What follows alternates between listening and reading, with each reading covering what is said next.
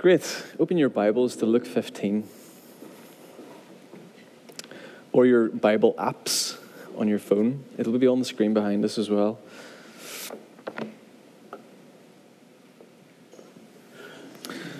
Luke 15, verse 11. I'm going to jump into one of the parables. I'm sure some of you here have been in the company of someone who's cracked a joke. And it's quickly followed by silence, and someone in the group turns around and goes, you don't get it. And they then have to go on and explain the joke. Have you been in that kind of scenario? We all know that a joke that needs to be explained is just defeating the purpose. It's a wee bit like that with parables of Jesus, parables of these small stories that have a big point. And Jesus told parables all the time, and people were bemused and baffled by them. And some people got them. Frederick Buechner, who's a beautiful writer, he says that with parables and jokes both, if you've got to have them explained, don't bother. And so it's like the explanation kills the wonder. There's something about parables that invite us in to muse over them. They kind of get under our skin and they kind of work on us. A little bit like art, when you go to an art gallery. Sometimes the art itself says more about us as the observers than it does have some kind of objective meaning. It's supposed to help us reflect and examine life, reflect, think, and it kind of work on us. And sometimes in different seasons of life, we come back to the same piece of art and it says something very different to us. It's the same with parables, these stories. And Jesus is like an artist, like a mysterious artist who provokes his audience by telling these stories. And I often wonder why Jesus, as the Messiah, as the one who come to fulfill Israel's promise and be the Messiah and the hope and the King, why he just wouldn't bring clarity, why he just wouldn't bring certainty, why he just wouldn't bring the answers. And yet he often eludes those and tells these stories. And this morning we're going to dive into one of the most popular in Luke 15 as the beginning of a series looking at the parables of Jesus. So join with me. Let's read this parable of the two sons from Luke 15 right through to verse 32. And he said, there was a man who had two sons, and the younger of them said to the father, Father, give me the share of property that is coming to me. And he divided his property between them. Not many days later, the younger son gathered all that he had and took a journey into a far country. And there he squandered his property in reckless living. And he was longing to be fed with the pods that the pigs ate. And no one gave him anything. And when he had spent everything, a severe famine arose in that country, and he began to be in need. And so he went and hired himself to one of the citizens of the country, who sent them out into the fields to feed pigs. But when he came to himself, he said, how many of my father's hired servants have more than enough bread, but I perish here with hunger? I will arise and go to my father, and I will say to him, Father, I have sinned against heaven and against you. I am no longer worthy to be called your son. Treat me as one of your hired servants. And he arose and came to his father. But while he was still a long way off, his father saw him and felt compassion, and ran and embraced him and kissed him. And the son said to him, Father, I have sinned against heaven and before you. I am no longer worthy to be called your son. But the father said to his servants, bring quickly the best robe and put it on him, and put a ring in his hand and shoes in his feet, and bring the fattened calf and kill it. And let us eat and celebrate, for this my son was dead and is alive. He was lost and is found. And they began to celebrate. Now his older son was in the field, and he came and drew near to the house, and he heard the music and the dancing, and he called one of the servants and asked what these things meant. And he said to him, your brother has come, and your father has killed the fattened calf, because he's received him back safe and sound. But he was angry, and he refused to go in. His father came out to him and entreated him, but he answered his father, look, over these many years I have served you, and I have never disobeyed your command, yet you never gave me a young goat, that I might celebrate with my friends. But when this son of yours came, who has devoured your property with prostitutes, you killed the fattened calf for him. And he said to him, son, you are always with me, and all that is mine is yours. It was fitting to celebrate and be glad, for this your brother was dead and is alive. He was lost and is found. it's really worth understanding that Jesus is actually speaking in front of religious leaders in the early verses of that same chapter in Luke. They're kind of getting on Jesus back because he's been hanging out with the wrong kinds of people. And they're kind of bringing some judgment on this Jesus, this walking rabbi, this Messiah. And I guess we shouldn't be too hard on the Pharisees. Sometimes we're really hard on the religious leaders and the Pharisees, but these are educated people that really knew the Torah. They really knew the law of Moses. And I guess the question I'd love us to ask today as we just consider this parable, and we're going to get into some discussion groups to discuss it, is perhaps where can we locate ourselves in this story? Where can we find ourselves in this story? Of course, the parable is of these two sons, and the younger son asks the father for his inheritance. And that kind of move in the Middle East is effective to saying, I just wish you would be dead, Father. It's a very, very insulting and shameful thing to ask, and it's effectively what the younger son has asked his family. He's brought great shame upon the father in asking this, and yet the father gives the son the inheritance. In fact, he gives both the sons their inheritance. Even there, we see just such an amazing response from the father and amazing grace. We know the younger son goes off to the far country, and he blows his money and he squanders it. And there's a famine, and he's, in the end, in a pigsty looking after some pigs. And he's hungry, and he wants to even eat the food that the pigs have. And if you know your Judaism 101, you will know that ending up in a pigsty is, well, unclean in more ways than one. And he's at the end of his rope, and he's at the end of himself. Maybe you're there today. Maybe some of you here kind of find yourself there, kind of far off, kind of disconnected. Maybe we sometimes all find ourselves in places like that at times in our lives. When we come to the end of ourselves and we cry out to God, like in verse 17, it says this interesting phrase, when he came to himself, like he came to his senses, and you could imagine him crying out to God, and what have I done? What have I squandered? And he thinks about the hired servants back home and the lifestyle and the life and the sustenance and that they have coming from the Father's house, and he thinks, I'm starving here, I'm at the end of myself, and he decides that in fact he will go back to the Father, and he will return not as a son but as a servant, and his plan will be to beg the Father to let him back to serve as one of the hired servants. And you can imagine the rejection and the shame that the younger son is experiencing, having squandered this inheritance, not only just to ask for the inheritance, but then to go and squander it in the way that he has. It's a dark hour, and this story that Jesus is telling to these religious leaders and to the listeners around is kind of trying to just invite and invoke and provoke a response. And I wonder what it's doing to us as we continue to look at the story. Where might we find ourselves in this story? Perhaps you find yourself in the story of the younger son. When there's hope, it's not the end of the story. A few years ago, a sociologist did a TED Talk, and we all thought that it would be not watched by many people. And in fact, it's gone on to become the biggest TED Talk listened to ever. And it's Brené Brown's Power of Shame talk. You may have come across the work of Brené Brown and her work on shame. And in a sense, this story is a lot about shame. I'd recommend her work. Definitely go and check it out. But here's what Brené Brown says about shame. She says that shame is the most powerful master emotion. It's the fear that we are not enough. In fact, just last night, I was reading an interview by Lauren Levine, the DJ, and she said one of her greatest fears is actually that she is not enough. And then she said, pointed to her Catholic upbringing as the blame for that, she said, but in a sense, it's beyond that, of course. There's something in her that she felt she was not enough, and maybe many of us feel that kind of unworthiness or that kind of shame in our lives, and it can be a killer. The sense of unworthiness, maybe that is where you locate yourself today. Maybe that's where you find yourself in the story, far off, disconnected, feeling unworthy, feeling unreconciled even with yourself, like the story's over. Let's just keep reading, because the younger son came to himself, and he arose and went back to the Father, and he's imagining the reception that he's going to get at the village.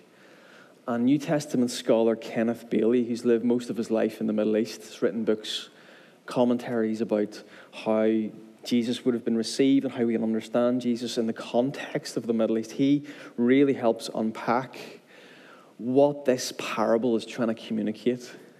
Because what happens next is radically unorthodox from every perspective. Remember, the listeners, the Pharisees, the religious leaders will be listening into this. The younger son, he's brought the shame upon the family.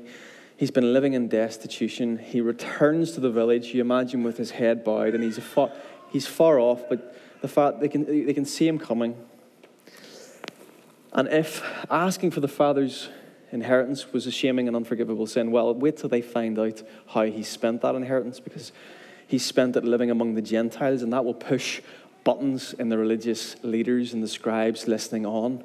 And Jesus knows exactly what he's doing in this story when he says this, because the Jewish Talmud is an ancient collection of Jewish teaching and tradition.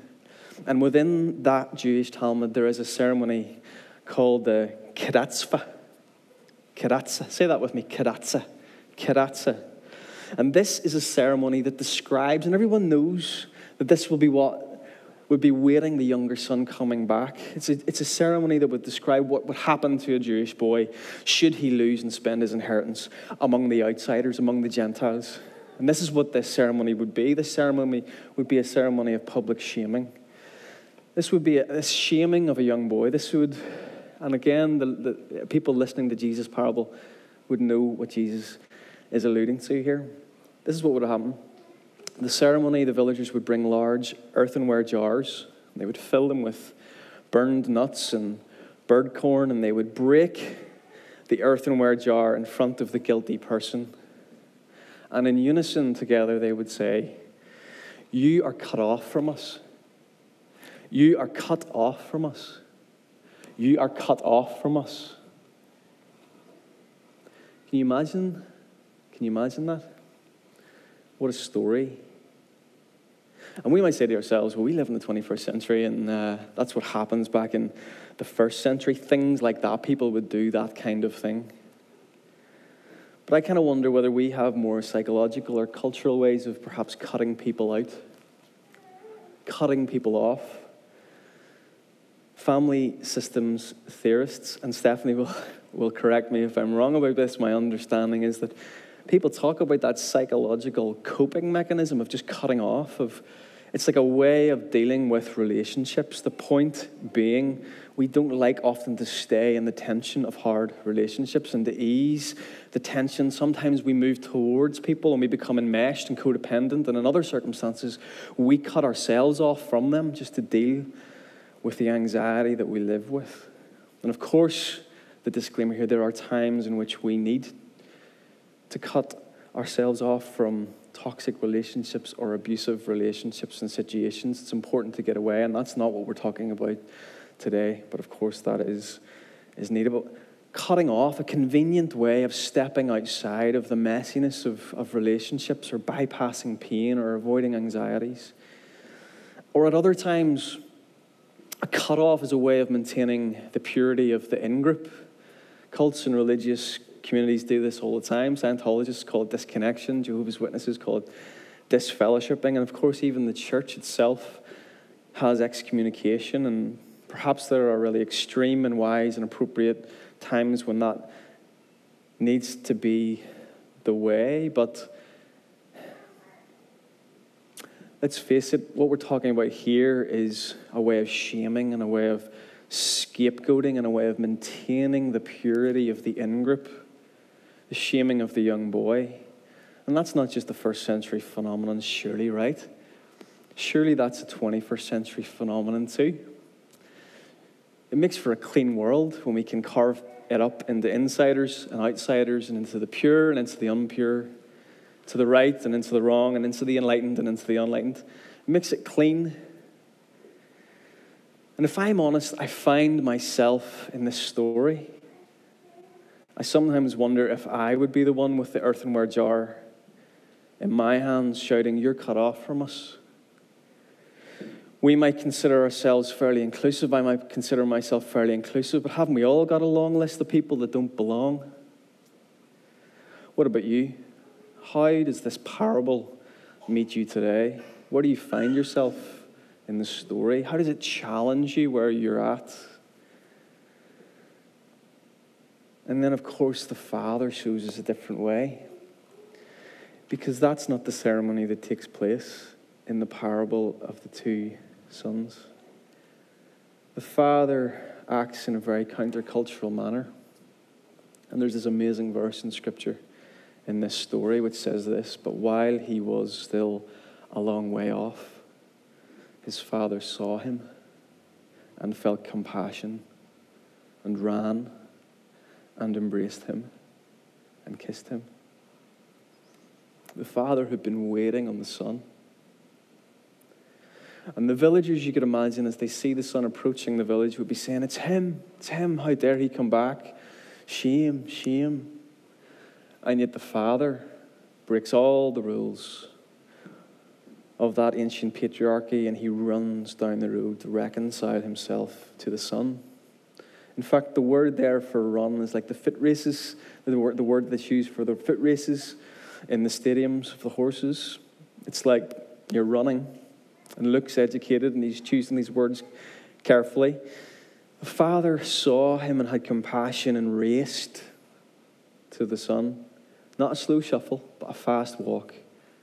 In the Middle East, a man of that age and position always walks slow and in a dignified fashion. And it's safe to assume that this father would never have ran in many, many years, because he would be of age. But the father races. To do so, he takes the front of his garment and he lifts it up and he exposes his legs, which is a humiliating and shameful posture. It's shameful for the father, and he takes on the shame of the son as he runs toward his son, the prodigal son. Shames himself to reconcile with his son. Brené Brown says that cruelty culture today is really defined as fighting shame with shame. Out-shame one another. And yet this story is about a father who does not compound shame. He does not fight shame with shame. He actually enters into it. And he absorbs it. The father is moved with compassion. That word is the word for innards or guts, which the Jews would believe, the Jewish and the Hebrew people would believe is where these emotions of kindness and affection and love and generosity come from. It's like his intestines are cut up with compassion. And then is it not possible to capture in this parable, there's a mystery of God revealed. This is a matchless story of how it reveals the image of the heart of God as a father. A running and racing and compassion-filled father who loves his son so much that he endures the shame of the village himself, takes upon himself the humiliating posture at great cost to find the one who was lost and is dead. It sounds like the gospel to me. And in fact, there are verses all across our scriptures where Jesus shows us the kind of father that God is like, a father who takes our shame and takes our sin, and who is like a servant and comes with compassion and love to reconcile us. Why would the father do this? This is the shame that the son deserves, you could say. It belongs to the son, and yet Jesus, in telling this parable, is trying to reshape and reform our imaginations about what God is actually like. A God who leaves the comfort of home, humiliates himself in front of the village for the sake of the son. The heart of the Father is on display here. What a beautiful, beautiful image. And we go on to read in this parable that the Father gives the Son sandals, which remind him of his dignity, gives him a ring which restores relationship with the Son, gives him a robe which covers his shame, and throws not a ceremony of karatsva, but a ceremony of celebration. Get the fattened calf, let's throw a party. It's good news, right? It's good news, right? Go all Pentecostal this morning on some handkerchiefs. I mean, is this not the kind of religion that we want? What an amazing scene. The younger son, who was planning to ask and beg to just simply be a servant in his own father's house, is now bestowed a banquet and a celebration and a feast. And guess what? The whole village is invited. It's an amazing story, and it should get under our skin. Because we should ask this morning, where do we find ourselves in the story? Where do I find myself in the story? Where do I long to be in the story? Perhaps this morning, maybe you find yourself standing back and observing the story from a distance and going, like, really? Like, did that, like, Jesus telling the story? Like, did the Father really do this? And could God really love me like that? Could he really take on the shame and run to me and race to me with the heart of a father and bestow all this upon me and reconcile me and put a ring on my finger? And could that really be true? Maybe that's where you're at today. Maybe you're standing a little bit back from the whole thing and just kind of wondering. Or maybe there's part of you, like part of me, that just wants to be right in the center of the story, being lavished with kisses by the Father who loves you. Maybe that's where you're at today. And that is the good news for us all. With a little imagination, we can imagine the fear that the son would have been feeling as he approached the village, and yet that is what he received, the lavish, unexpected, costly demonstration of the Father's reconciling love.